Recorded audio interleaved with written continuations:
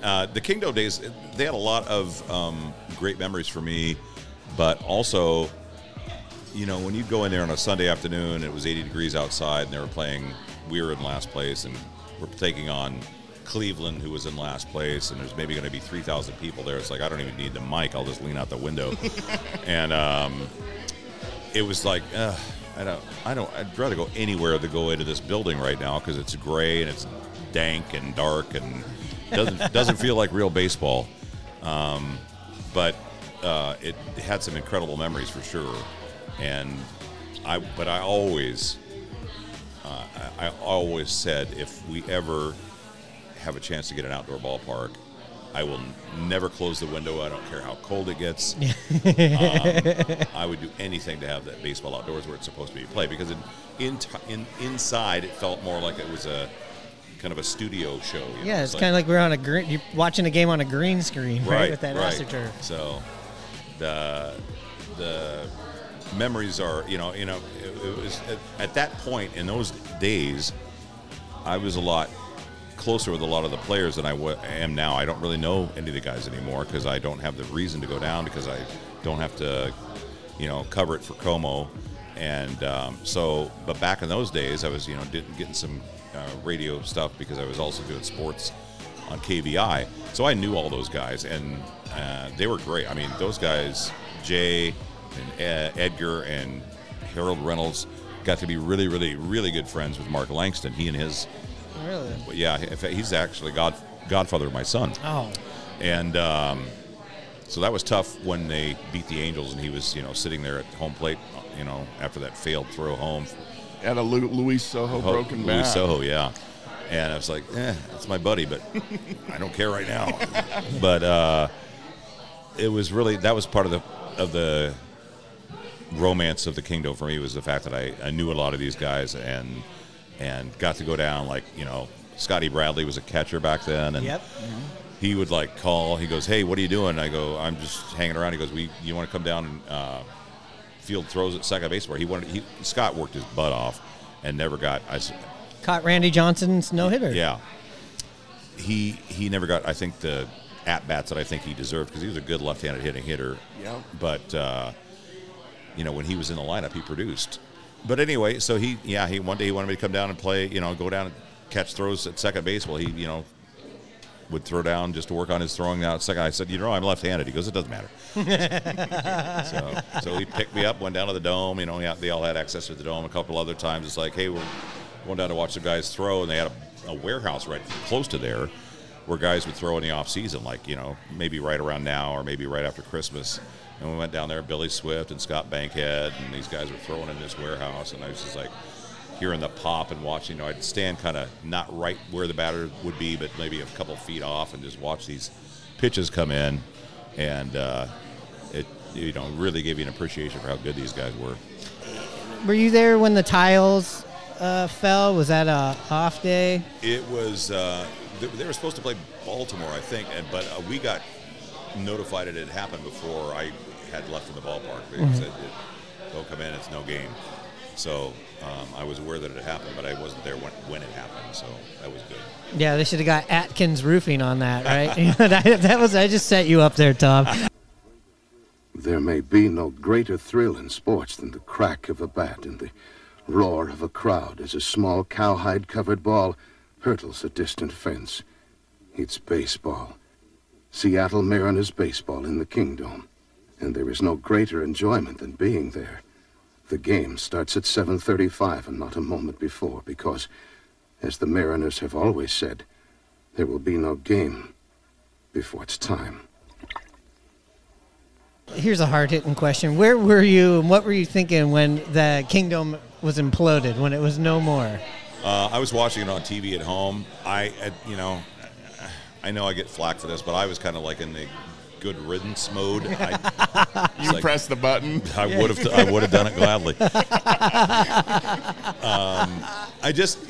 It was great for the football. I just felt like it was just not a great baseball venue, and the fact that it was on turf and all that kind of stuff. I just thought, this I'm not going to miss this place at all. And so I got one for you. I remember how when they opened up Safeco Field, they had the open house for the fans to go see it. What was it like for you the first time walking in there and seeing your new digs? Oh, it was magic. It was so cool because I came up the elevator and came into our booth, and you turn this little corner, and there is the field. I mean, I think you guys and everybody probably the first time you went to a ballpark or the first time you went to a different ballpark, walking through that's that just tunnel. a memory that you're never going to forget. And it's just, I think, part of a young boy's that everybody goes through if they ever become any kind of a baseball fan at all, just remembering seeing that field when you first see it in person. And, being on TV doesn't do it justice. But, yeah, when I walked in there for the first time, it was like, oh, my gosh, this is going to be so amazing. And I still get that thrill when I walk in now. It's just, they do such a great job with the groundskeeping crew and everything. Absolutely. It's just manicured beautifully. I mean, they used to just have somebody that could rake like 6 feet of dirt back then. That's right. Yeah. Now you need a real garden crew out there. Yeah, to vacuum the field in. Yeah. So. Just closing on the Kingdome portion of this, and I was saying, when we kicked this portion of the pod off, I just preserving the history, because it is part of the Mariners' history. I know we're making some new history now, and I know that the Mariners promotional nights, they like to do a lot of callbacks to the neon hats, the fanny packs, the 90s stuff.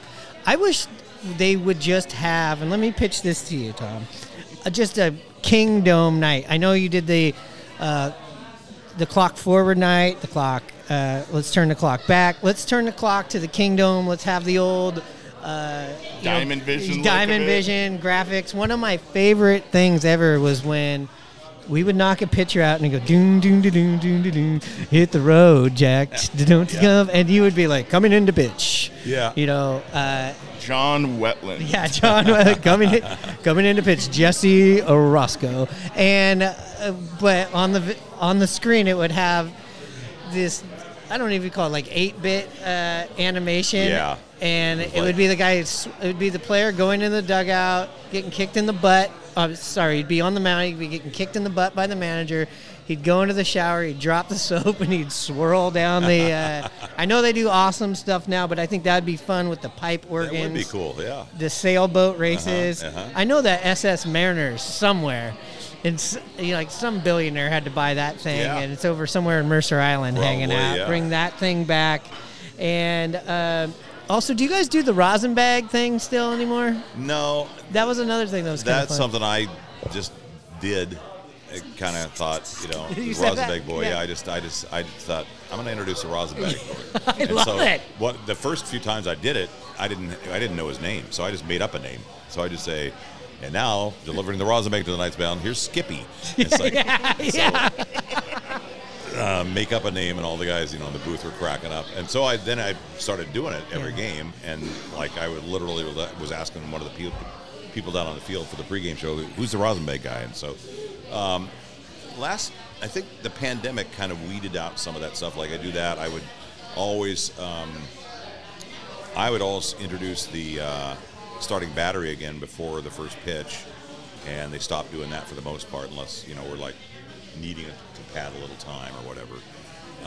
But yeah, the rosin bag boy was that was fun. So did the pandemic, since you mentioned that, were you, even though there was just cardboard fans in the stands, were you still announcing it? Yeah, which surprised me, but I guess they wanted to make it as close to for the viewing audience on TV and for the radio audience, they wanted to make it as close to normal as possible to have that sound at the ballpark. So yeah, it was very strange because there was no reason to do any of the between innings sponsor stuff because there was nobody really in the ballpark. You're not doing to benefit it. Not doing the hydro races for right. They still did them on TV, but we didn't have to do them there, and we didn't do we did the 7th inning stretch, but there was really no between innings announcements for me. I just would do the batters, and then that was it. And those games went a lot quicker that way, but because you didn't have to wait as long between innings for the commercial breaks because there was not as much going on. Yeah. But it was really weird, though. It was really weird. I actually paid for one of those... cardboard things? Yeah, they never sent it to me, though. Really?